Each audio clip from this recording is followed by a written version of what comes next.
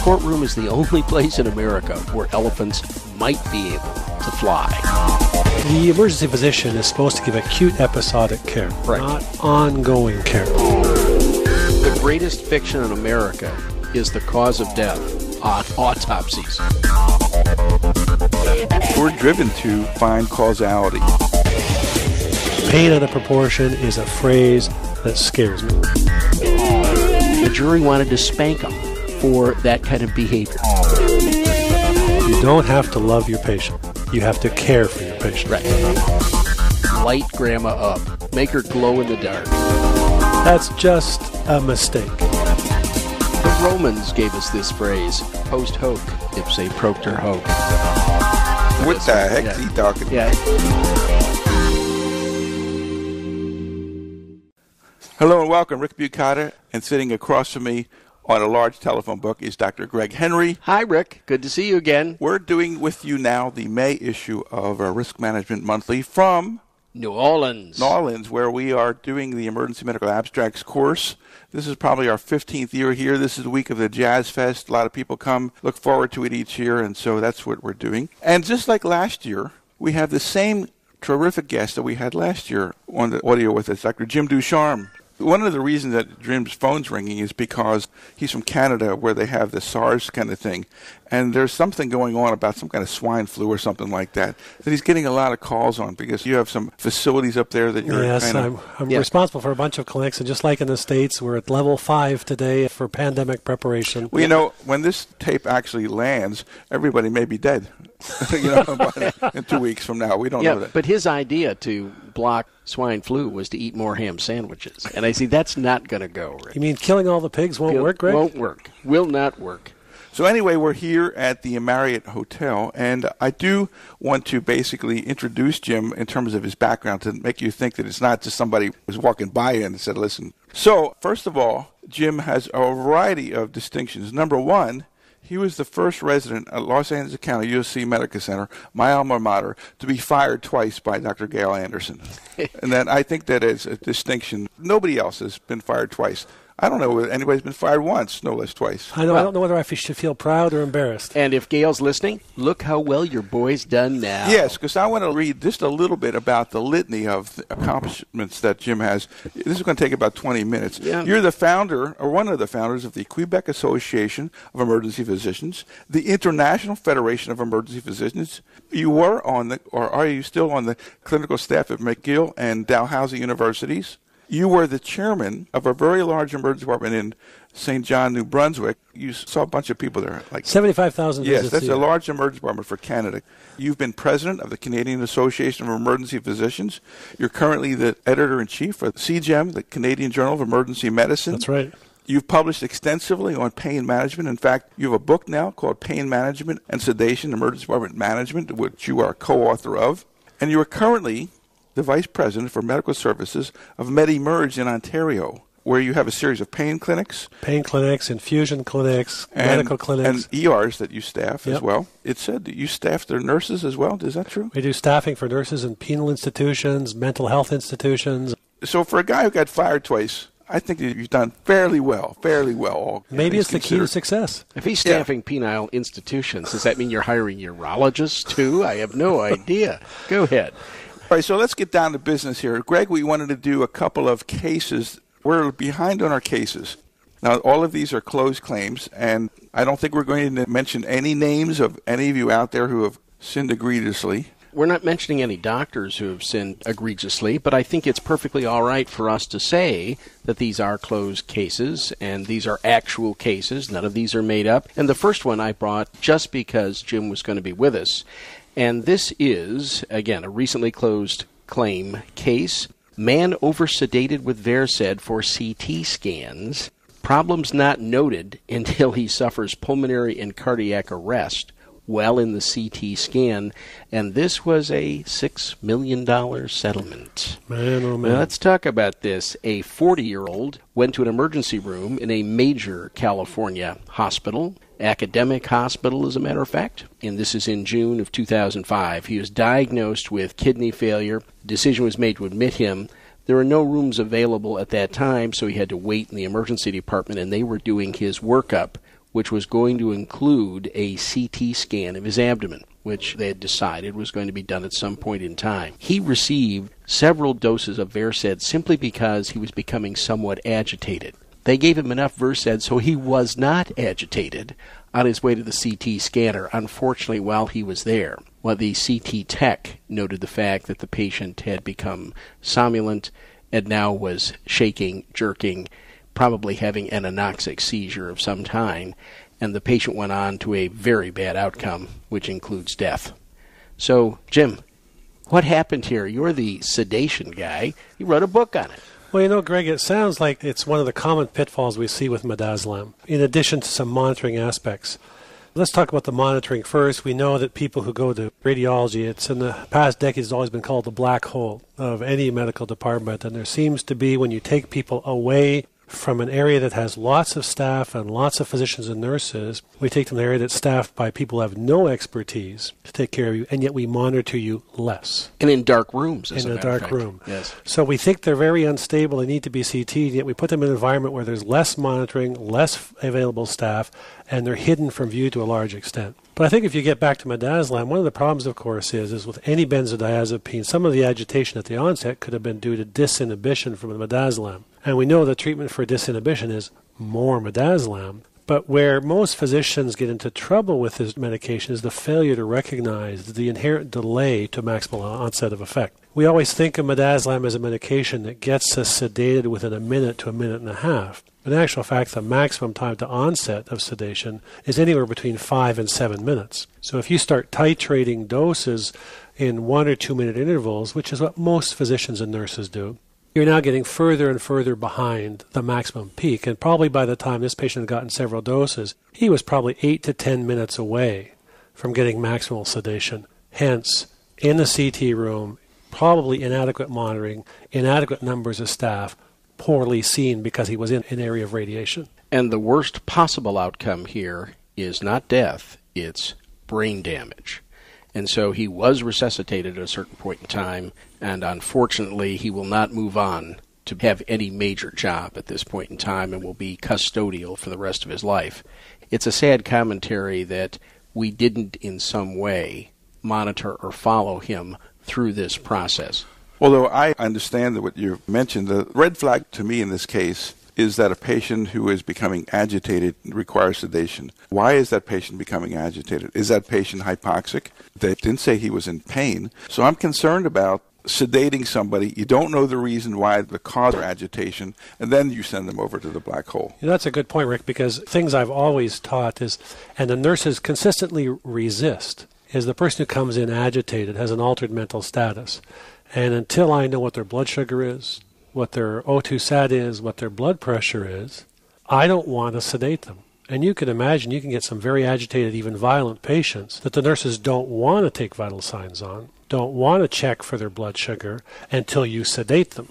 And yet we've all experienced people extremely agitated whose blood sugars were in their boots, whose blood pressure was 60 systolic, and as soon as you got some fluid in them, they woke up. The best case of mental status change I ever saw was in a marathon, where this gentleman crossed the finish line, was incoherent, and I couldn't get his blood pressure as he collapsed afterwards. I was the physician on for the marathon, and he was no pulse, but he was talking a mile a minute, just pressured speech, couldn't stop talking, and for every liter of fluid I poured into his body, his speech slowed down.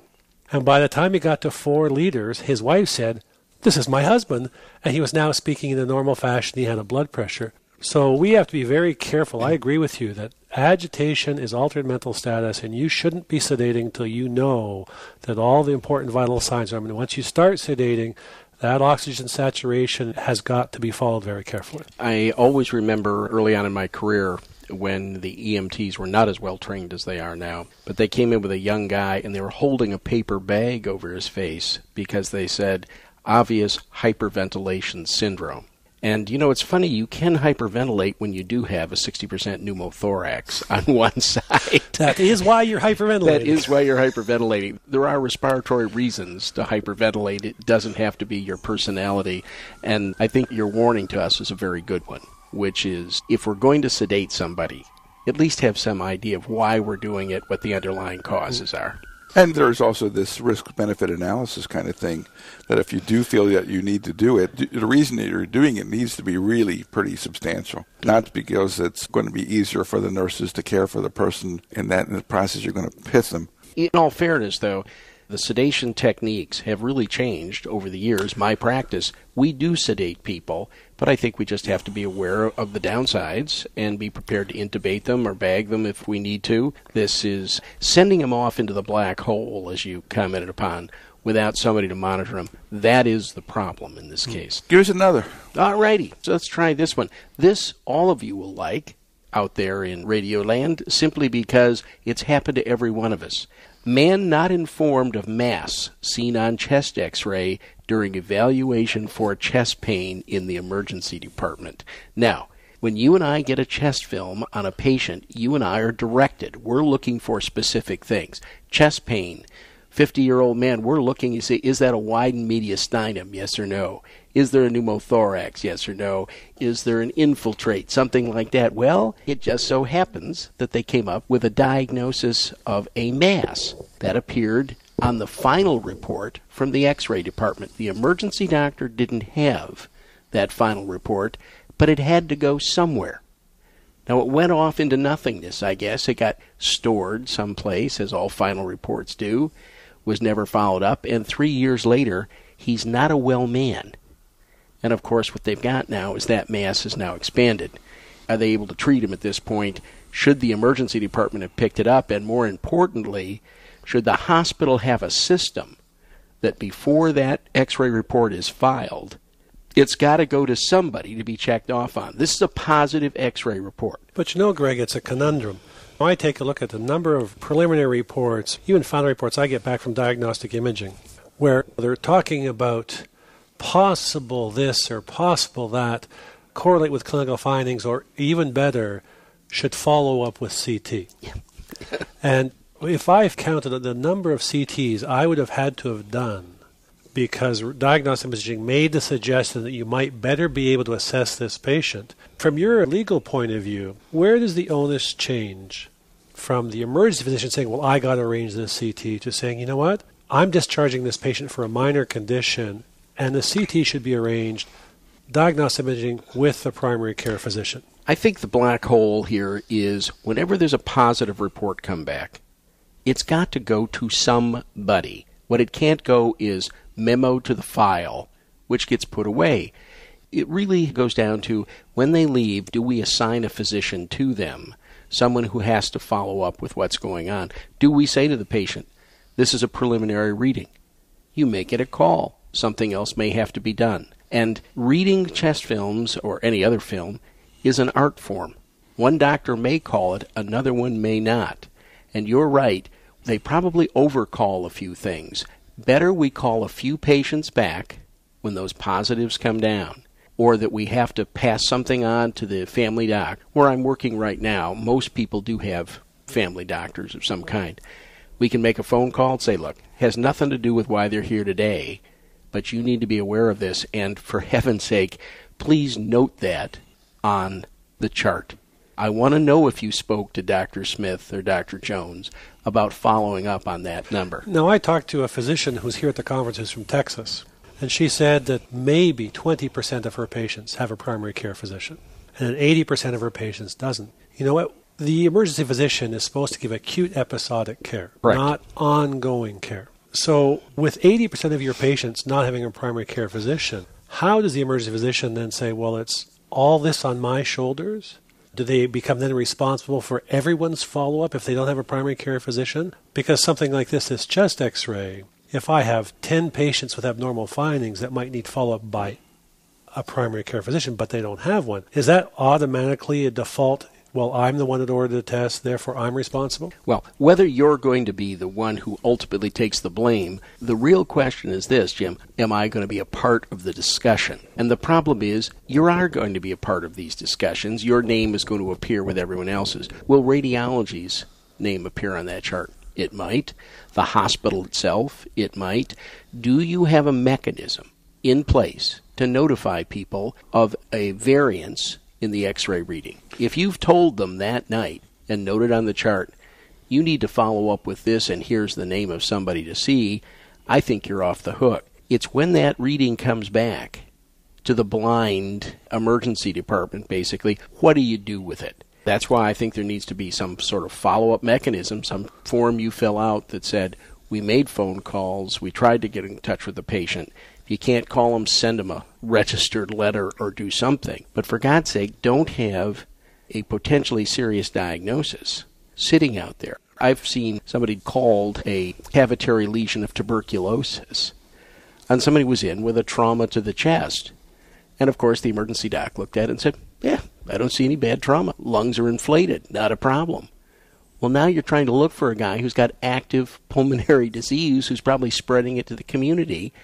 One problem in this country, probably not as much in Canada, is there's going to be maybe 8%, 10%, 12% of our patients who the materials they gave us for follow-up are wrong. If you at least went after them with what they gave you for follow-up, I think that goes a long way in defending you or helping to relieve some of this responsibility. Well, before we move on to the next case, my spin on this is that there are two X-ray discrepancy classifications. One that relates to the reason that the patient is there. You missed a pneumonia, you missed something like that, where it's clear that the ball is in your court and it relates to this visit. And then the second one is the incidental finding on the X-ray that may represent some kind of tumor or something to that effect, which is totally unrelated to the visit. Now, you can do this in two ways. One of them is you could say, I've made a best effort to call the patient, notify the patient of this problem, and I've been very candid with them. Mr. So-and-so, you've got a density on your X-ray, or you have a shadow on your X-ray, something that a layman might understand.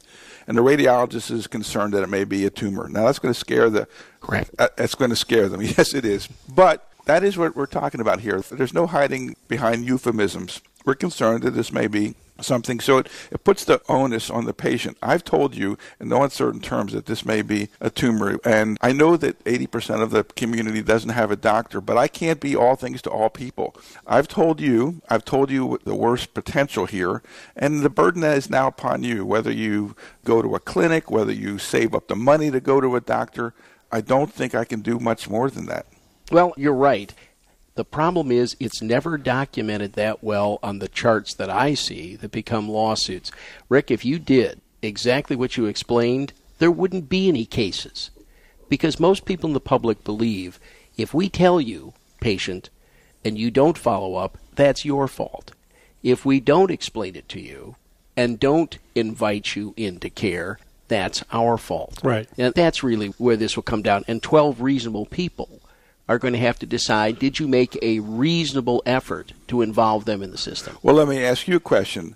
You have this shadow on the chest X-ray. Is it your policy or your practice to call the family doctor and the patient, or just call the family doctor? Because once you just call the family doctor, you've thrown that hot potato over to that doctor, and hopefully you will have talked to that doctor directly rather than to the secretary who's answering the phone over there who doesn't convey the message and nobody says, I never knew kind of thing. Yep.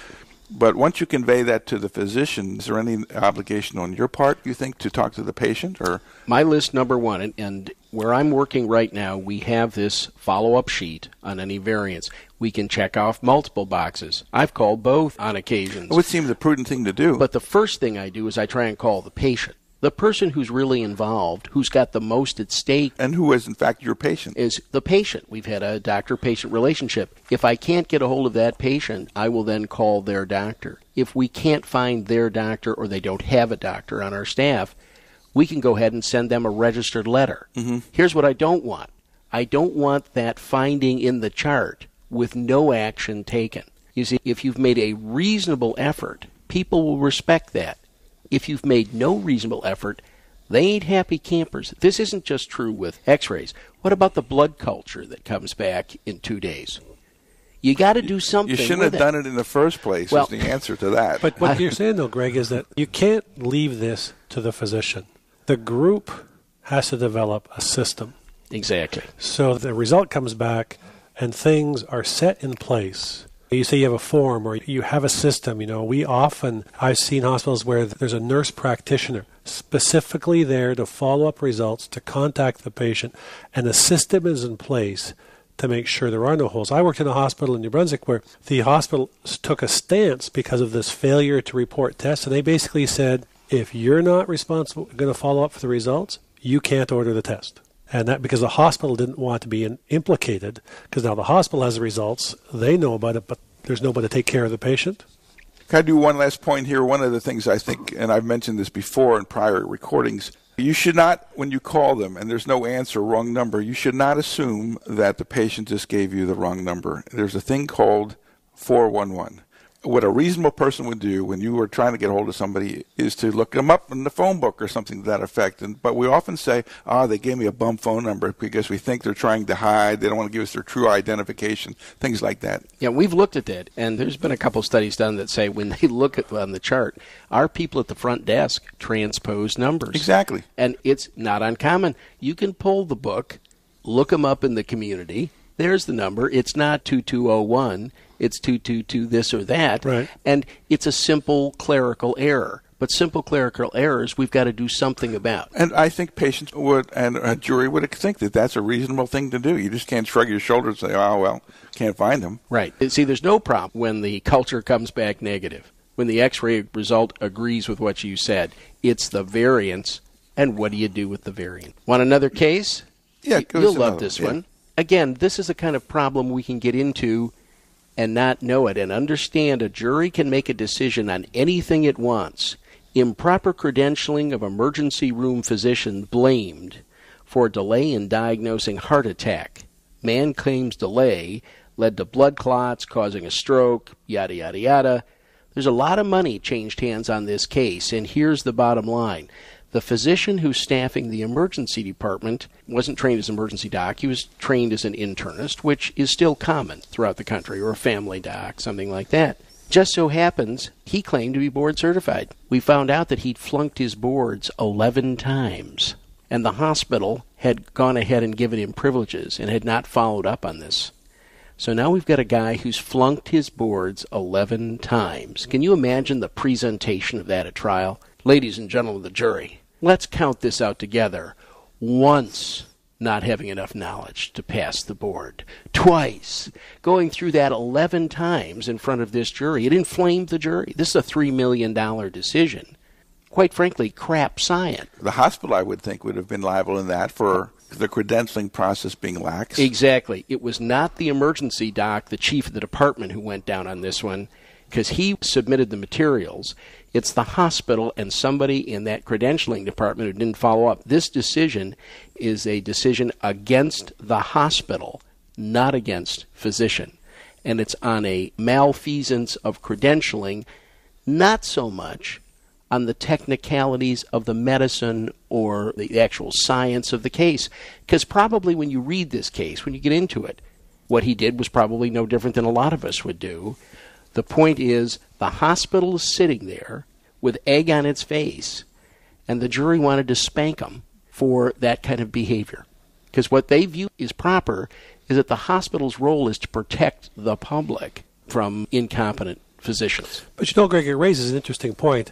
In Canada, you're allowed to sit a specialty exam 3 times, after which you must get additional training before you can be reconsidered. You would think that there might be some liability here with the American Specialty Board for Internal Medicine. After how many times that you fail, should you be told not only can you not sit the exam again, but shouldn't be considered board eligible? Well, you've raised an interesting problem here. And I don't know in this case whether he'd gone back and done some other testing or whether he'd taken further work. All we know is that at the time of trial, it was brought out that he had sat 11 times for the board. Well, it brings up the point about board eligibility. And a lot of the residents, when they graduate, they are board eligible, but they are certainly not board certified.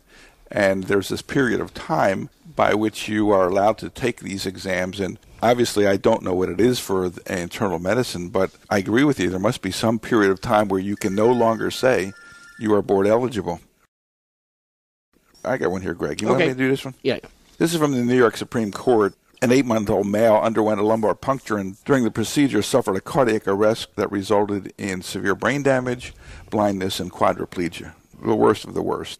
An intern was performing the test, and when they discovered the child lifeless, they said the intern really did not resuscitate the child appropriately. This is a $27 million jury verdict here. One of the issues was that the person who was holding the child was overly aggressive in that process, bent the child's neck forward, you're making him into a little ball kind of thing, and then the process basically suffocated the child. And I don't know if this is the same case, but I independently am aware of a case where the lumbar puncture was being done. You do all this draping business. You get the big EMT to put the kid into a little ball, and when they took the drapes off, the kid was dead as well. You can envision how scary that is. The child doesn't seem to be struggling anymore. That's because the kid's been suffocated. Now, obviously, this is an egregious case, but the point of this is you have to really take control of the whole procedure, not just you're putting the needle in, but how your staff is assisting you. And you need to be aware that you can cause these kids to become hypoxic. In fact, I believe we have a paper in the abstracts that talk about O2 saturations going down when kids are being held for a lumbar puncture. Yeah, we have more than one paper. We have more than one paper. In fact, there's been some recommendations if you're going to take an infant and put them in a curved position, that not only should they be on supplemental oxygen, that you should be having an oxygen saturation probe on them while you're doing the procedure. Well, I think one of the real issues in this case is it's an intern doing the procedure. The last time I checked, you need to be there as the attending when they're doing a procedure that you're going to bill for under Medicare, Medicaid, all those various rules. A house officer is still a physician in training, and you as the attending have an obligation to make sure that that's done correctly. Although one of the points I think that we should make is that your statement, Jim, about what O2 saturations, I don't think that we want to indicate that that is the standard of care by any stretch of the imagination. It certainly is a good idea, and the cases that we know about and the literature that suggests that this is a reasonable thing to do. This is an issue. Obviously, if you're over-draping, to do a lumbar puncture, you don't need much of a drape, particularly on a small kid. Yeah, but they come in a kid thing. It's an adult-sized blue drape, which is appropriate color, don't you think? That's right, exactly. The blue matches your skin. All right, there's just a word for the wise there. Yeah. Be aware of this. Want another quickly here? This is a failure to promptly administer antibiotics despite a stat order. This has to do with all of these things out there that, by the time they come to the front door to when they get their antibiotics with their pneumonia. These are all these meningococcemia cases. Well, all I can tell you is this man suffers a cardiac arrest and brain death and eventually death. This, by the way, is a Utah case. And this is a $950,000 loss. And it had to do not so much with the physicians, because they knew when the physician had written to start the antibiotics. Now, did it really make that much difference? That's very hard to say, but what the jury was angry about is the fact that you had a time delay here. Doctor had written for the antibiotics, but it's one of these things, he's going upstairs. Well, they can give him the antibiotic upstairs. Let me just make a little plea to my colleagues here. Anything that needs to be done within the first 3 hours, if you were admitting him, just do it in the emergency department, because things can happen. There's a magic place out there that no one knows about where people go for several hours before anything happens, quote unquote, upstairs or in an inpatient unit. It's like where all the cabs go in New York when it rains. I have no idea where they go, but they're gone. I bet they have a huge garage they all hide in. Well, they don't want to rest. They don't want to rest. They don't want to rest. But this case was exactly on that point. When was the order written? When were the antibiotics given? And, of course, they're banging the drum in this case that, 4 hours, and you violated everybody's rules about the giving of this drug. And that's what the jury heard, is when you're not in compliance with rules like this, they'll imagine anything they want as a causal relationship. Well, the Joint Commission, I don't know if you know this, Jim, but has really been leaning on doctors in the states to time and date their orders. And the hospitals are having a terrible, terrible time. It's not only the orders, it's the progress notes. Everything that they put into that chart, they want it timed and dated. And you can envision that timing and dating is one of the issues that probably precipitated this case. I mean, somebody did time when they wrote the order for the antibiotics, and there was this big gaposis in there. So it basically provides some fodder to go after the nurses, or you waited too long, or the nurses waited too long. I'm not saying anything here is scientifically valid. There you go. Please don't. But it doesn't have to be in the courtroom. The courtroom is its own world. Well, a lawyer once told me, he said, Greg, do elephants fly? I said, well, I don't think so. And he says, have you seen all elephants? He said, the courtroom is the only place in America where elephants might be able to fly. And they put all these things together and say, How can they be right? They didn't follow what the guidelines are of the Joint Commission. There's a hospital that I'm very, very, very familiar with, actually very familiar with, that settled a case for $50,000 when the issue was, when were the petechiae noted and when were the antibiotics given? Mm-hmm. And the whole case settled on the nurse noted it, when did the doctor write it? And although you can go through all of the literature, and Dave Tallons as your expert, the issue will be in the jury, and we said it was probably worth $50,000, to say, is a group of 12 people going to say, well, doesn't it make sense, doctor, the sooner the better? Yep. It's a hard thing to refute, even though by the time petechiae are seen, most people would acknowledge the die is cast. But what is a jury going to say of reasonable people saying, sooner the better, makes sense to me, write the check? All right. The last case I want to bring up, and then we'll move on to another subject, is failure to properly treat and stabilize man with suicidal ideations. This is what happened. A man was arrested after being violent in the emergency department and was sent off to jail. But what happened was the gentleman came into a relatively small hospital, and after an alleged dose of Xanax, I want to end it all, so I'm going to take Xanax. Now, that wouldn't have been my choice if I wanted to end it all, but he did. So as part of the process of giving him charcoal, he fought the physicians, the physician and the nurses. They called the police. The police arrested him and took him to jail.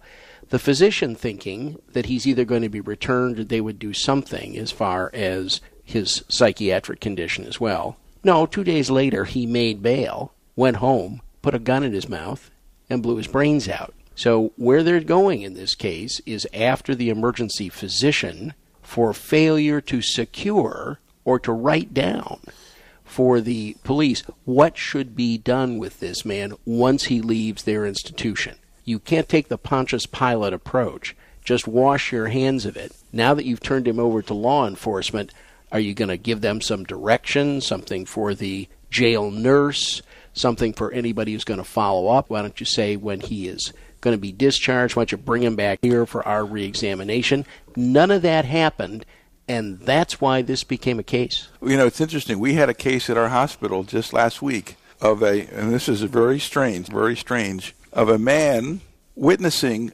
another person getting a traffic ticket. And this man was an older man, had bypass surgery, and he was watching. And because there's this concern about police brutality and those kinds of things, so he's just watching. And the policeman is saying, what are you doing here, sir? You're interfering with our taking care of this matter here. And he said, I'm watching, and I'm allowed to watch, and you can't do anything about it. And he didn't touch them or anything like that, but he was just maybe 4 or 5 or 6 feet away from this transaction going on, and he would not leave. So they said, you're interfering with police action, and unless you leave, we're going to arrest you. He said, no, I'm staying here to watch. I don't know what's wrong with this guy. Bottom line is he is subdued by the police, thrown down to the ground, and is brought into the hospital because as soon as they did that, he claimed he had chest pain. The fact of the matter is, the guy had umpteen bypasses, had the bona fide thing, and we got into this little dilemma. So I worked this guy up for chest pain, and the guys were going to then take him to jail, and I said, I don't really feel comfortable with you taking this guy to jail. And what they did, which was I thought pretty cool, is they just wrote him a ticket right there for disturbing the peace or something like that, so that it did not get in the way of the medical care of this patient. They still had their piece of flesh. But in your case, they took him away, and now what's going to happen? And you can see what happened in your case. It was bad. It was bad. And I told them I felt really reluctant to send this person to their jail. I said, well, we'll take him down to the county jail ward. And it was going to make a big project out of something that should have never happened in the first place. But you can see by when you get into this law thing here that they feel obligated to do something, take him down, book him, which takes him out of your sphere of influence, which this person obviously should danger to himself, danger to others potentially, etc. The Constitution of the United States was not written for the speech and the behavior you agree with.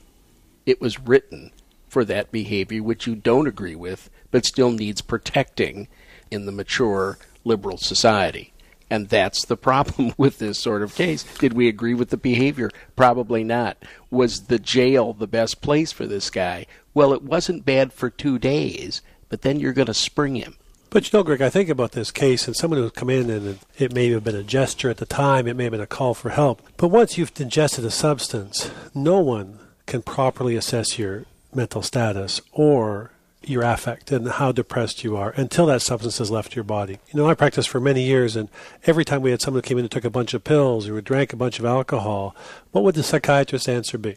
We'll see them once they're clear. Do a blood alcohol and a drug screen, right, and we'll see them when they're clear, because what they know is 90% of those people, when they're clear, they're really quite fine. That's right. And so this gentleman had the medication on board, so he didn't have a proper psychiatric assessment, but he had committed an act that was a warning sign. Somebody had to assess this person. And if he had stayed in the emergency department and waited for the Xanax to wear off, that's exactly what would have happened. Somehow there was a failure to do what everyone would have done if the patient had stayed in the emergency department. There was a failure to complete that because he was transferred away from the hospital. So I guess the message here is don't let the law and what they perceive their necessity to do something legally in terms of booking or arresting or something to that effect get in the way of decent medical care in people who have organic brain syndromes as a result of some intoxicant or drug or alcohol or whatever else it is. Yep. All right. Well, those are some of the fascinating cases for the month. These are all, by the way, closed cases and published cases. And I think that our listeners ought to hear what's really happening out there. Now, I know you don't like all the facts of these cases. They just happened. Well, before you depress me anymore, let's move on to Jim, because I think we should take advantage of his time here, and he's got some issues that he wanted to bring up on his particular area of expertise and interest, pain management. I'm all ears. Well, Rick, you'd asked me if I could bring up some areas of pain management that might be of particular concern for medical legal reasons, and it came to mind fairly quickly that there were 4 areas that have consistently been alarm signs, red flags, if you will. And I think the one we always should start with is that famous pain out of proportion to physical findings. It turns out that the body's been very well made for risk of tissue. And it turns out that the signal that creates the greatest amount of pain is that of lack of oxygen or ischemia of the tissue. And that means the tissue isn't yet dead. It just means it lacks oxygen, and the body's trying to warn you that something's going desperately wrong. So the pain is the most intense. And, you can think of conditions where there's been very intense pain with ischemia, such as sickle cell disease, testicular torsion, ischemic gut, necrotizing fasciitis, which are exquisitely painful. They may have to have almost nothing on physical exam. And the reason the body is like that is because in response to such a severe painful stimulus to the spinal cord, the dorsal horns, the body on the afferent fibers actually releases 2 products to vasodilate, nitric oxide and CGRP, in an effort to save the tissue. We had a case of necrotizing fasciitis when I was in New Brunswick where a very astute triage nurse saw a lady come in with shoulder pain and wrote in the nursing triage note, patient comes in with shoulder pain out of proportion to what I find on exam. Now, the problem with that, Jim, is as soon as you say that in most places, they say, oh, so they're a crock. They don't pull the whole thing together. It's called a symptom magnifier. A symptom magnifier. Yeah. And I would tell you that when I see a nurse or a physician write that down in the chart, all the alarms start going off in my mind. Pain out of proportion is a phrase that scares me.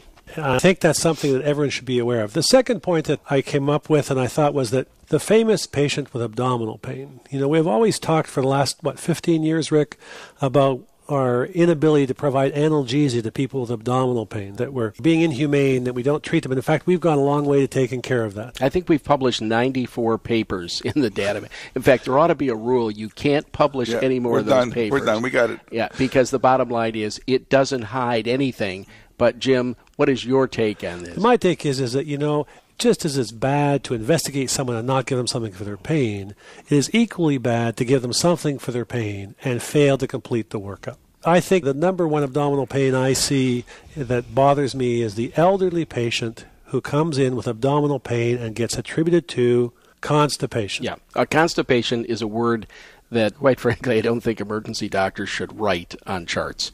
Let's just assume it does not exist, because we worry a lot about the RADs from CT scans, that sort of thing.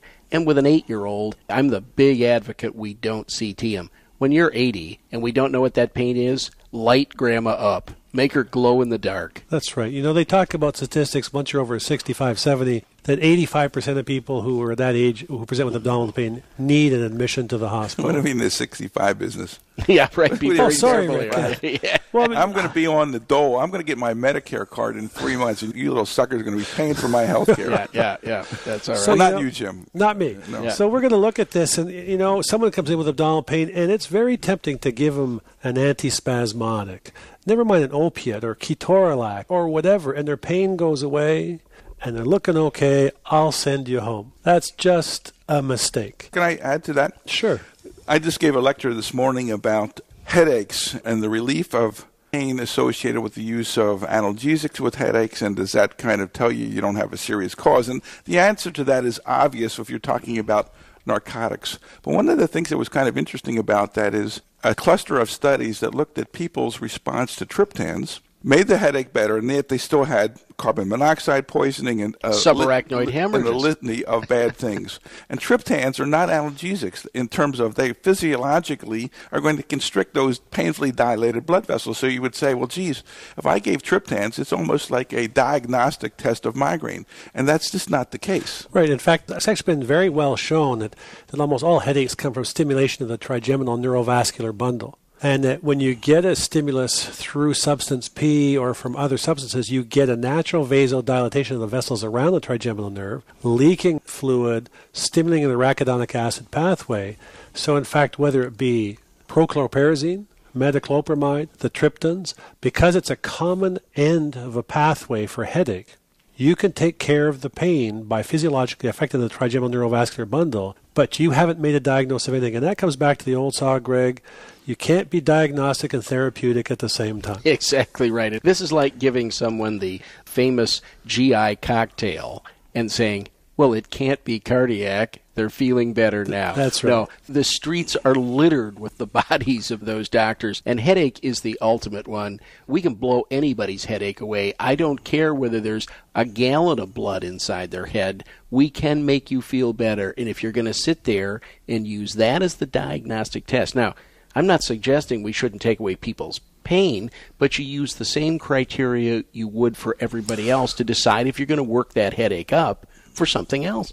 Although this was a great example where you could be led down the garden path because you think you have physiologically given a substance that will remove this pain, that will not mask true pathology, and when in fact it can, because of the eloquent explanation that you gave about arachidonic acid and what nerve bundle or some neurovascular thing in your head. Yeah. I don't know why. That sounds like a good explanation, but the bottom line is don't be misled.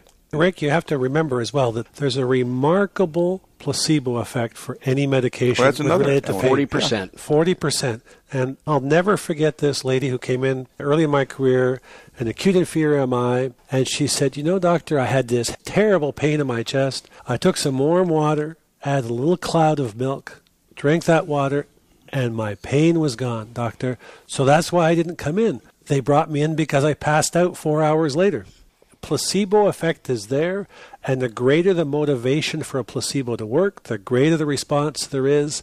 And that's why that famous you cannot associate diagnostic intervention with a therapeutic intervention is so very important, and I think a real key point to take home.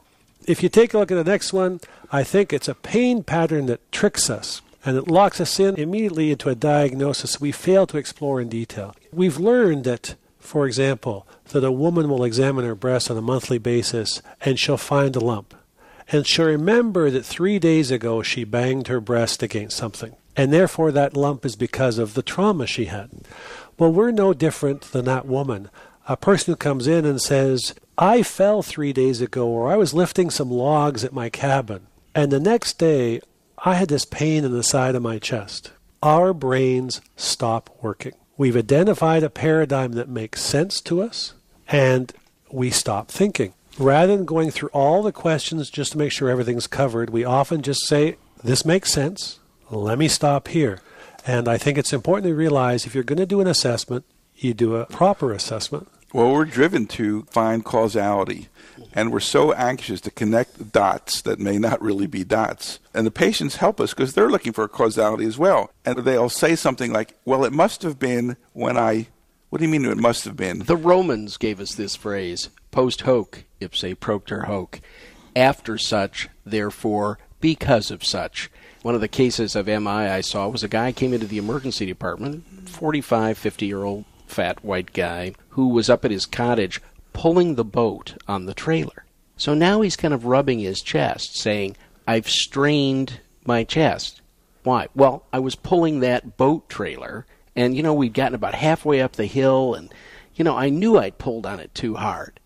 The emergency doc is willing to take that as the example. Now, as I'm sitting here, there were other things on the chart which were troubling. The diaphoresis wasn't good.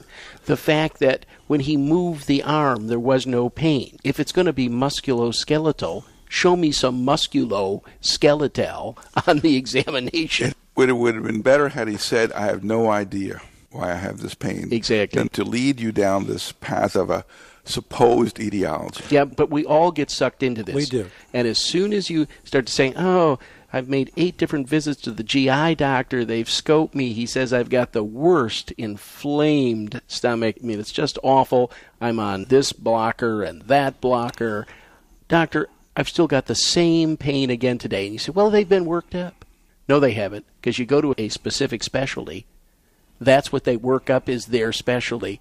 And they really do get blinders for the big picture. But we even talk about chest pain patients who come in. And I remember watching cardiologists after cardiologists come up to a patient and say, so where's your pain?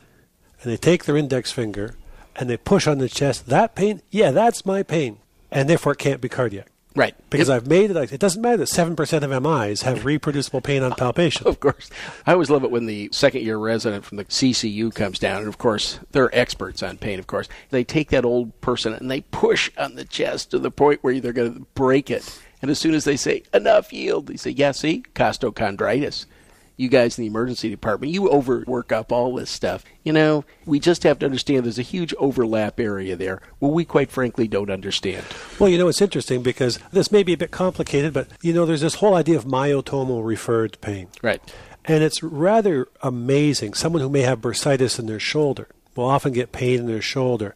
And when someone comes in with ischemia because they're used to having pain in their shoulder, when they get their ischemic pain, they feel pain in their shoulder. What's even scarier, if you take some lidocaine and you inject it in their shoulder while they're having ischemic chest pain, their pain goes away. Because you've anesthetized the same myotomal referral pattern, and so it anesthetizes the other area of pain. And so now you've really locked yourself in a corner. You were sure it was musculoskeletal. You've now proven to yourself it's musculoskeletal. And the poor slob was having ischemic chest pain. And it's because people don't understand and we don't grasp all the relationships of pain. So let me get to the last point. Well, before you move on, I do feel the necessity to translate that. For those of you in the United States, that's called musculoskeletal. Yes, exactly. I'm glad you straightened that out, Rick, because we have people pulling books off the shelves looking for what this. What the heck is he talking about? Yeah, it's like when you're in Britain, the first time I spoke, and I used the cervical spine. It was painful to everyone listening. I didn't know that cervix had a spine. Yeah, that's right. You didn't know the cervix had a spine.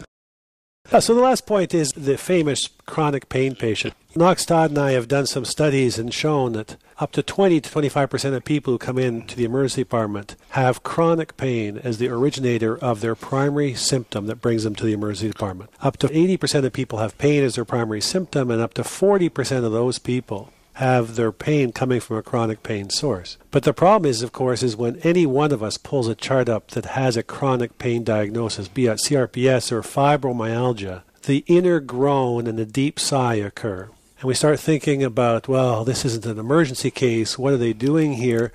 And we tend to have a problem of overlooking a new pathology, attributing the chronic pain to the reason why they're there, and even worse, misunderstanding their chronic pain and so treating them poorly. You pick up clues from the chart that are going to block intelligent medical care. There's 5 or 6 things that if they appear, and of course there's usually more than one of them. What do you have? Well, I not only have terminal fibromyalgia, but I have irritable bowel syndrome, chronic fatigue, interstitial cystitis, chronic back pain, terrible migraine headaches. You see any of those on the chart, or the killer is born in Sudbury and stayed there. What you've got is obvious psychopathology going on, and we've got to do something about it. I think what you need to do, and what I've had to do in my career, is to step back and say, Greg, you're going in that room now. You've got to give them the same care you give everybody else. Now, Are you going to be a little bit pushed one way or the other? You can't help it when you look at that chart. And believe the nurses are. Because whenever you hear, she's back again, or look at what they've got, I hope you're not the candy man on this shift who's going to be giving away drugs and that sort of thing. The nurses almost put up a barrier for you that you have to get over to do the evaluation correctly. Now, I think most times we're not going to find something bad, but you're going to put yourself in a position where if you don't do it correctly each time, the same way, you're going to have a problem. And you mentioned barriers. I think one of the most important things we all have to remember is that we all have biases. We all have barriers. There are certain personalities we don't get along with. There's certain types of people we don't get along with. There's certain diseases that we recognize. We just don't want to like taking care of this type of disease. And it's okay to have biases because there's no human being who doesn't have them. Exactly. As long as you identify them. And so I know, for example, that people with clinging dependent personalities get under my skin. So as soon as someone comes in and within a minute I've identified that they have that type of personality, my brain clicks on and says, Jim, one of your biases is here. Yes. I accept it, and now that I've recognized it, I can move it to the side and continue forward and assess the patient better. Failure to recognize your biases, your barriers, dooms you to making repetitive mistakes. Don't you agree, Greg? Well, there's something called the signal-to-noise ratio in seeing every patient. What are we getting as real meaty bits of information? And what is the chaff, the noise that sits around that? Because when you and I go to Grand Round, we present cases. We pick out the meat to present. And so it's easy. It's obvious. It's like when they put up the X-ray at Grand Rounds. You know there's pathology on it, or they wouldn't be sticking it up. I think the tough part is to take that signal-to-noise ratio and yourself kind of say, okay, what are the positives that I have here that actually point toward a disease entity? And to be able to do that, I think, is a genuine skill. And early on in our careers, I think that we don't recognize our own blind spots on certain kinds of problems. And as we get a little older, hopefully, we say, I better be a little more careful with this one, because I know that that's not the kind of personality I really like to take care of. Anybody can take care of the great patient who you really like. And what was the line that was taught to me as a medical student? If they're really a wonderful human being, you really like them, it's cancer. And that may be the case. But I think we need to play this along the board in emergency medicine that you're going to deal every day with people sent in who you would not necessarily want to take to dinner that night. You know what? That's fine. They didn't come to us for judgment. They came to us for care. Different problem. See, I was told in my residency, as I was in my residency, we had a speaker come in who was not a physician, and it's a very true statement. He said right at the start, you don't have to love your patient. You have to care for your patient. Right. Different priorities, and I think that we all benefit from that. Well, you know what? You had mentioned back pain in nurses. I got a little thing I want to read here. Just to remind all of our listeners that you are more than welcome, and in fact you are encouraged to go on to riskmanagementmonthly.com and take the evaluations, tell us what you think of the program. We very much like to see them, and I'm going to refer to one of them in a minute.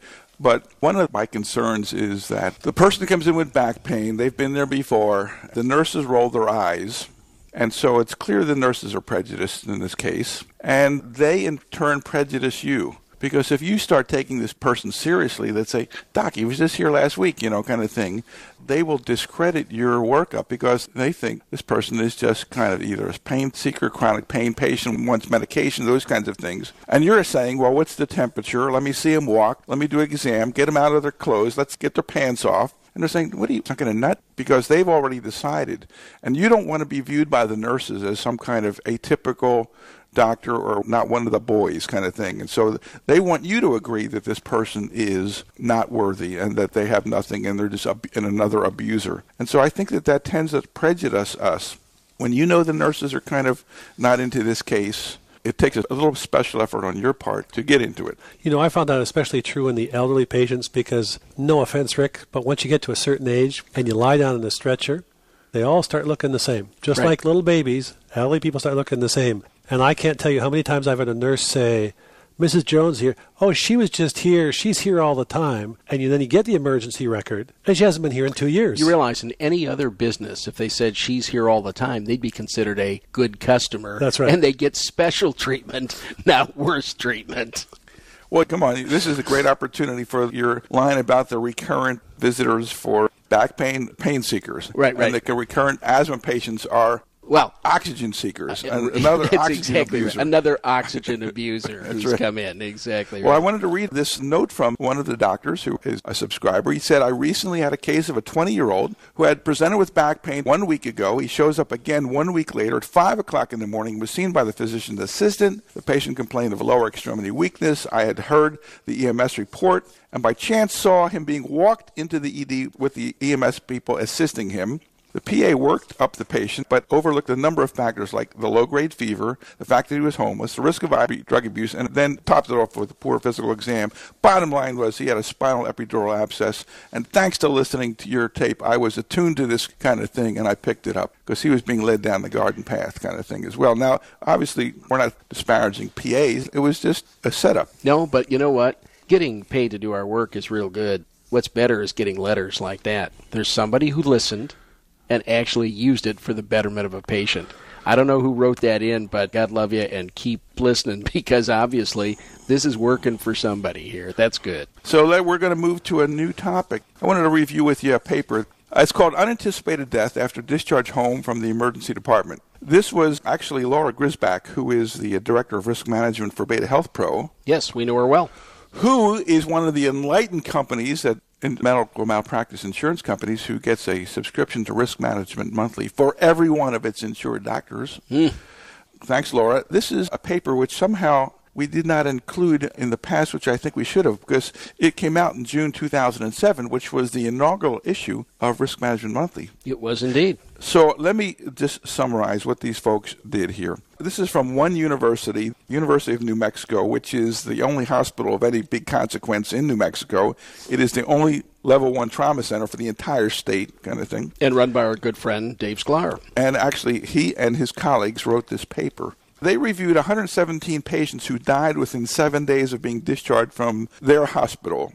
They see 72,000 visits a year, and that was in 2005. This collection of patients was from 1994 to 2004 and represented a death rate of 3 deaths per 10,000 discharges. 3 deaths per 10,000 discharges. I don't know if that's good or bad since we have no data in emergency medicine, but that's what they came up with within 1 week of being discharged. I think most people would say that makes you nervous when somebody dies within a week of being discharged. They went through the records to the extent that they were able, and they used a rather sophisticated technique to try to ascertain whether those deaths were avoidable or not avoidable, expected or not expected. And they determined that of the deaths, half were unexpected but related to the ED visit, and 35 were thought to be the result of possible errors.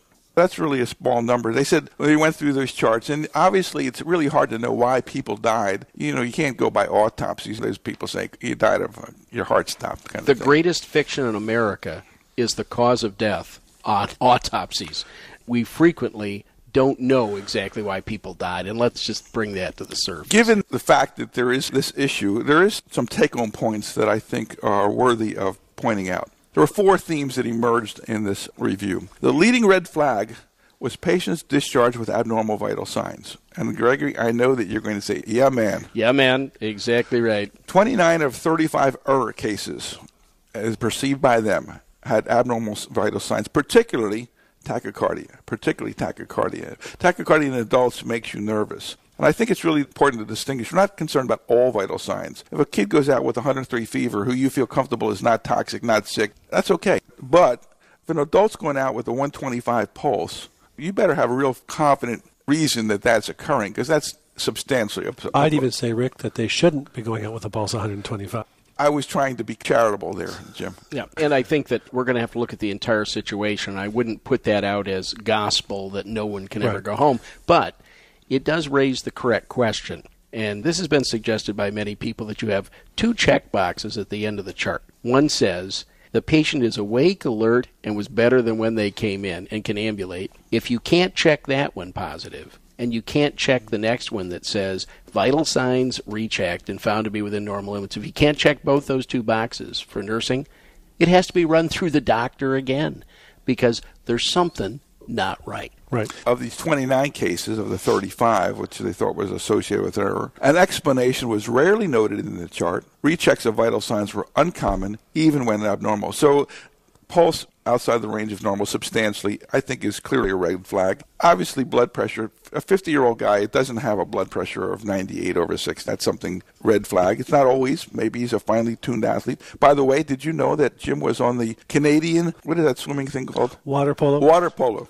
Jim was on the Canadian Olympic water polo team. Yeah, but that was in 1904. He has a resting pulse of 8 and a blood pressure of 15/7. Right, something like that. Well, I'm a sports guy. Bowling? No. The fact that I beat you at bowling, Rick, should not be brought up on this tape. But I am a shot putter, and I can put down a shot faster than anyone at this table. So move ahead. Oh, geez. You want the drum roll there? What did I do? The rim shot there. Yeah. Number 2, decompensation of a chronic medical condition was believed to be the issue in 21 of the 35 cases believed to be associated with error. They suggest that when they come in, that the frame of reference on these people is not good. You don't know whether this is a deterioration and they're on a downhill slide because you're seeing it at one point in time. Failure to recognize a worsening chronic condition was thought to be the error there. Number 3. But Rick, maybe I'm just naive, but it seems to me that although we may be very thorough, sometimes we have to involve the patient a little bit more. And it seems if Greg was coming in with a chronic condition, he's in my emergency department, one, I should be assuming that he's there because things have changed. That should be the baseline assumption. And two, I have a real simple question. So, Greg, are you worse than you were before? Yes, exactly. Well, and if they can't answer, here's another part of his study that I think you have to look at. We are going to let a certain number of people go home who are going to die. I get transfers from the nursing home. We've made them comfortable. We've done what we can. And the point is they don't need to be admitted to the acute care hospital at that moment in time. Well, actually, they looked at a bunch of the people who did have cancer or were likely to be terminal. But those are expected. They're not unexpected. Right. And they tended to exclude them from this category of errors or preventable. And they should. Well, I would like to challenge that, and I will in a bit. Okay. All right. The third thing was atypical presentations of unusual problems. That was 19 of the 38 patients with errors. They were talking about PE patients presenting without chest symptoms, only dizziness. Well, I don't know that was necessarily an error. AMIs presenting with posterior neck pains without chest pain or shortness of breath. Well, we know that they have all kinds of atypical presentations. You don't know that they were truly errors or not.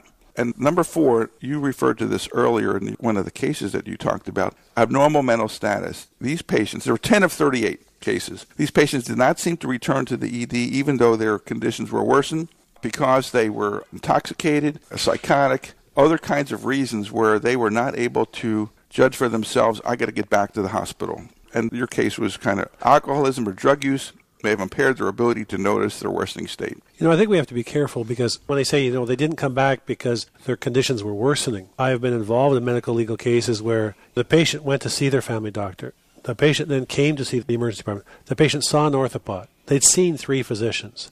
Then over the next 6 to 8 weeks, their condition kept getting worse. But they'd seen 3 physicians. Right. So they said, well, then I must be okay. As well, there are certain ethnic groups that you get one shot at them. They come in, and the doctor says, you're okay? Yep. Yeah. You're from Canada? You have ethnic groups in Canada? Yeah, I thought it was guys who spoke French. I mean, that's what you have, right? Okay, go ahead. They talk about these people with these neuropsychiatric problems who were discharged and died. For example, an overdose patient who was discharged and then committed suicide. There were 13 such cases and another 10 that were similar to the error cases, but they said since they had cancer or other terminal diseases, they didn't think it was an error. An error is an error is an error. Because the outcome was bad and they had a terminal disease does not necessarily mean that you didn't make a mistake. Right. The fact that you have an expected death doesn't mean an error was not made. There you go. And I think that they were a little too generous with themselves in this paper in that regard. The mean age of the cases where there was a possible error was only 49, surprisingly young. And in the subset with possible errors, the most common diagnoses that they thought people missed were cardiac diagnoses like coronary artery disease, CHF, endocarditis, and cardiomyopathy. Second was CNS diagnoses. 2 subdurals were missed, 2 intracranial hemorrhages, and 1 seizure was missed. And then the third category was abdominal. And then lastly, there were a few pulmonaries. I don't know that there's a ton of take-home messages in this, and frankly, I wish it was more helpful. The title is just great title, Unanticipated Deaths. Methodology, real tough to ascertain what people really died of. They tried hard to do it. I guess the answer is be more careful. It's always like, be vigilant or be aware or I try to be as aware as I can with every patient. Be suspicious of a AAA. Yeah. I mean, what can you say? Okay. I'm always suspicious of a AAA. I always love it when people pontificate and say you need to keep a high clinical suspicion for. I think that the last copy of Harrison's has 3,500 diseases in it or something like that. What am I going to do? Keep a high index of suspicion for 3,500 diseases? I don't think so. But you know how you do that? And it's been shown very elegantly that once you make the diagnosis of a rare condition, you are much more likely to make the diagnosis again within the next 3 months. Right. I'm sure that's the case. Once you've been hyper-attuned to something, you are more likely to pick it up. There's also a downside to that. One of our doctors made the diagnosis of benign intracranial hypertension in a young, little chubby, as you would expect, female. And this doctor orders a lot of tests in the first place. And now, God forbid, he made it this rare diagnosis. And now everybody else is getting a CT over and over and over and over again. Well, there has to be some indications for this. If they truly had benign intracranial hypertension, you probably saw changes in the fundi and things like that. Headache. You give me something. Vision. She was in the ER. She had a headache, and he made the diagnosis. And unfortunately, he made the diagnosis, and now he's justified. doing this. He's justified. Okay. Do we have time for mailbag? Can I sneak in one of these last ones out of our comments? Because we talked about this before we started the tape. This is a doctor who's concerned about liability in the setting of EMS, where he is putting his name onto all kinds of licenses and certificates and clinical policies, and he's concerned about the broader implications in terms of his name's on a lot of stuff. Right. And he's worried, although I don't know whether his worry is really justified. I think it's relatively rare that there are ever cases against what they call the medical alert zone or the doctor who's head of that zone. But that doctor works for somebody. He got that job from somebody. If the county wants him to serve in the role as EMS director, then they ought to extend to him coverage under the county's insurance policy. Mm-hmm. I think that there's no reason for him to take responsibility and have authority without liability protection. Whether it's the hospital, whether it's the county, whether it's a group of counties that have come together to put this EMS system together, somebody is in charge of this. Somebody pays the ambulance company, and whoever does probably ought to extend to him some coverage. I think it would be rare. Quite frankly, in Michigan, I think our EMS Act actually provides, at least for the online giving of information, protection. Well, he's not concerned about that. He's more concerned about being offline. And in fact, he says specifically, Northern Michigan, he's aware of threatened/filed lawsuits regarding these medical control directors. Ooh, that's my own state. I'm going to have to look that up because I'm not aware of that. What I know is if you're giving advice on the radio to a unit, there is protection granted you in the EMS law in the state of Michigan. This is an interesting situation, but what I would again suggest to that listener is to make sure that somebody is covering you. Don't just do this out of the goodness of your heart, because your family doesn't deserve that. Okay, mailbag time, sir. Oh, we're hearing again from our good friend, Dr. Greg Moore, who's both an MD and a JD, so the three of us aren't worthy. Greg, it's good to hear from you as always. And he wants to comment on the fact that 1 or 2 tapes ago, we commented on the case or the problem of, do we ever reverse decisions based on new science? For example, let's say we discovered that the science 2 years ago was wrong and what the doctor did was completely correct and there was no causal relationship. What Greg says is, save your breath and your time. The court system is not going to go back to looking at these various issues, and he cynically says at the end of this, his sarcastic summary comment, the law won't allow someone's freedom to be unfairly taken away, but doesn't mind money being unfairly taken away. So if you think you want to go back after any loss that you've had, think again. It ain't going to happen. Best example of that is for years, there were cases in the United States about retrolental fibroplasia from too much oxygen being given to preemies. And then they discovered it wasn't the oxygen. It's the fact that they were premature that caused the problem. You know what? Nobody went back and gave the doctors back all that. And said, oops, we're sorry? What? And said, oops, we're sorry? Yeah, oops, we're sorry. We'd like to give you that. That raises an interesting sort of associated point, Greg, and the three of us are at risk for this. You know, we present current literature. We're very much on the cutting edge of what's out there, and so we're probably ahead of the stream of what is standard of care. So what someone like I may do is I may read the most recent literature and change and modify my practice, but that's not considered standard care. 3 years from now, it's adopted as standard care. I just happen to be at the cutting edge. Right. Exactly. What happens to that physician? Well, the problem is this. It is a continuum that moves on. What you're going to have to depend on is, should there be a litigation involving what you did, that there will be other experts in the field to say there was reasonable belief at that time. If you're the only guy in the country who believes this, Jim, no matter how good scientifically, you probably shouldn't be there and probably shouldn't be doing it. If there's a reasonable body of scientific information that says we're moving in that direction, then it's probably defensible. Well, in the course this morning, we asked the question, how many of our 110 or 20 registrants here were cooling down patients who were resuscitated from a cardiac arrest but remained unconscious? Right.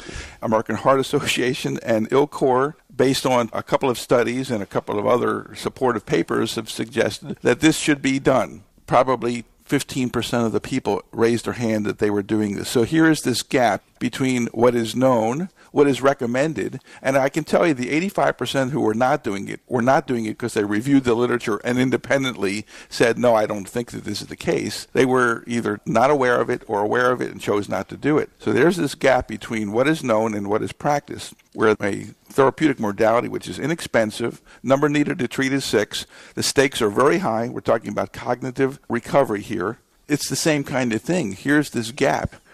The community is not doing it. So, doctor, what's the standard of care? The standard of care is not to do this when, in fact, we have this relatively compelling data that sees it as a reasonable thing to do, virtually no downside. Yeah. The term relatively compelling data, as to be put in perspective here, we have, 3 papers that look at this seriously, and I think that none of them are large. But I agree with you, Rick. Where the standard of care is a constantly shifting sand, and it will depend on the weight of evidence, the time it takes to adopt things. Nothing happens instantly. I always love this in court where I said, well, this article was published in the Slovakian journal of something. You and I are probably aware of 1,000th of the medical literature which is published every month. Well, speak for yourself, doctor. Well, I understand, Rick, but understand that we can't expect that things are going to happen that way. No, I got you. Nobody changes their practice based on one paper, pretty much. Well, I think I remember reading, Greg, that in fact from first publication of new information to becoming a standard practice is 10 to 12 years. Right. That was the case. And in the process of that, many people can be harmed. And the primary example of that was thrombolytic therapy. Sal Sherry, Temple University, was able to show that urokinase was dissolving clots. Took forever for this to be embraced by the medical community. And all these people who had heart attacks during that 10-year period never got the benefit of that therapy. Right, exactly right. Got another letter there, Yeah, Chief? well, we're going to thank again Greg Moore for writing into us on that. And Greg, you're probably more qualified than we are to be doing this, so keep writing, and we love to hear from you. Next one is from a guy by the name of Lane Fresh. Dr. Fresh writes, I have a question that may or may not be within the scope of Risk Management Monthly, but I'll ask it anyway. With regard to asset protection, how useful are family limited partnerships? Glad you asked the question. Understand, Dr. Fresh, that there's maybe 6 or 8 states which have limited family partnerships where you stick your assets. All I can tell you is you need to consult your own attorney in your own state about what the state recognizes as a protection device. It varies state by state what is or is not available for the plaintiff to go after. There's no question that things like qualified pension profit-sharing plans are protected from suit. The primary residence is protected in suit in virtually all states. Now, in some, there's a cap on that. But the state of Florida, for example, state of Texas, if you've got a $10 million house, and that's your primary residence, they probably can't take it in any sort of legal action. Is that why O.J. lives in Florida? That it could be the case. And I think that we would like to give you more information on this, but we're going to have to look it up and get back with you. But thanks for writing. Now we've got to say our apologies here, because we've gotten a great letter from Julian Kaddish, MD, PhD. Thanks for listening. And he said, I'm writing to object to a statement made in the March 9 issue of Risk Management Monthly, which casually states that the use of thrombolytics in the treatment of massive pulmonary emboli may result in chronic pulmonary hypertension. Well, we had decided that we were going to answer that next month because neither you nor I want to take any credit for bringing this up in terms of what he's concerned about. So, Julian, we think we're blaming Melvis. Yeah, we're going to blame this on Melvis, Julian. And Melvis is going to be with us on the next tape. Right. And he better answer the question. And we're going to beat him up on the tape because I think never you're heard right. of this. Yeah. Okay. All right. Did you hear about this? No. Don't blame me. I was just sitting there. Is somebody suggesting that I said that thrombolytics for pulmonary embolism results in chronic pulmonary hypertension? Is that what they're suggesting? If that's what they're suggesting, there's no way I said that. I'm going to go back. I'm going to pull the CD/MP3 and see what was said. I think what we talked about was the fact that there's no evidence that thrombolytic therapy for pulmonary embolism actually results in better outcomes than things like heparin, but that I'd probably do it anyway in a big PE. It producing pulmonary hypertension? I don't think so, but I'll go back. Maybe there was a misspeak there. And hey, guys, thanks for throwing me under the train. I can't wait to get at you next month, boys. All right, next. Is it wine time yet? Is it wine time? I think it's wine time, man. Well, we've got lots of more mailbags, but you know what? We're going to jump to wine time. And what I'm going to do with this wine time is, again, we've had complaints about everything. I get more comments about wine of the month than I do about the actual law and medicine we talk about. Listen, before you do that, part of the survey that we're required to do, that we're encouraging you to fill out, it talks about comments regarding industry bias. And the only comments related to industry bias is your wine recommendations. Oh, geez. Why don't you beat me up on this thing, Rick? I mean, come on, give me a break. Speaking of wines, while you're looking that up, I can tell you that last night I had a wonderful Meursault from France by Joseph Drouin. How was it? It was amazing. 2005. It went with the crab cakes I had last night. And how much a bottle was that, if we might ask? In the restaurant? Yes. $110. Oh my God. Sorry. When you're here, it's Mad Dog 2020 or it's nothing. That's it. We're not. All right, so give us that thing. We're going to talk about 2 Sonoma County wines. And the reason we're doing that is because next month I'm going to Sonoma to a group to work with them. Hi, guys. There's some great wines in Sonoma, and one of them is a Cabernet Sauvignon by Camon Estates. Wonderful wine, terrific wine, $125 a bottle. No, that's not going to make it here. Now, I know you don't want to hear this, but Parker says for almost, what is it, a tenth of that, you can get a Gallo Family Vineyards 2006 Cabernet Sauvignon from Sonoma County. And, of course, everybody says, well, Gallo, that's the jug wine, that's a big wine. No. They own lots of things. They own great vineyards. And for $15 a bottle, their Cabernet Sauvignon was rated an 88 on Parker's scale. Now, that's a pretty good rating. That's a great rating. And the other thing is, one, when somebody else is buying the wine, terrific. I was in Las Vegas last week, and at the table, you had some great wines. There's a Chalk Hill, and there's this and that. I mean, great stuff.